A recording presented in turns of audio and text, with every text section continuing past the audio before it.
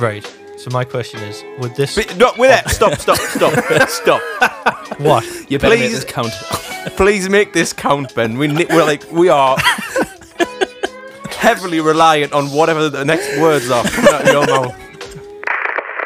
Welcome to the Betwixt the Cheeks podcast, the strange guessing game which the four of us invented to satisfy our weird humour. Each episode, one member of the group thinks of an object that could be clenched betwixt the cheeks of their bum. This person is aptly named the Clencher. The clencher must then provide a riddle and a sensation relating to that object.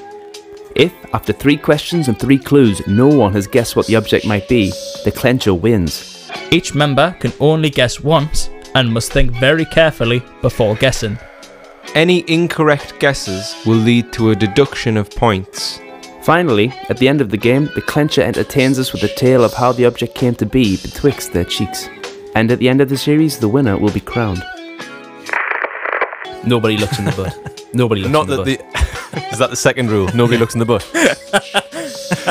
There you go. Then you let off loose into the world to steal.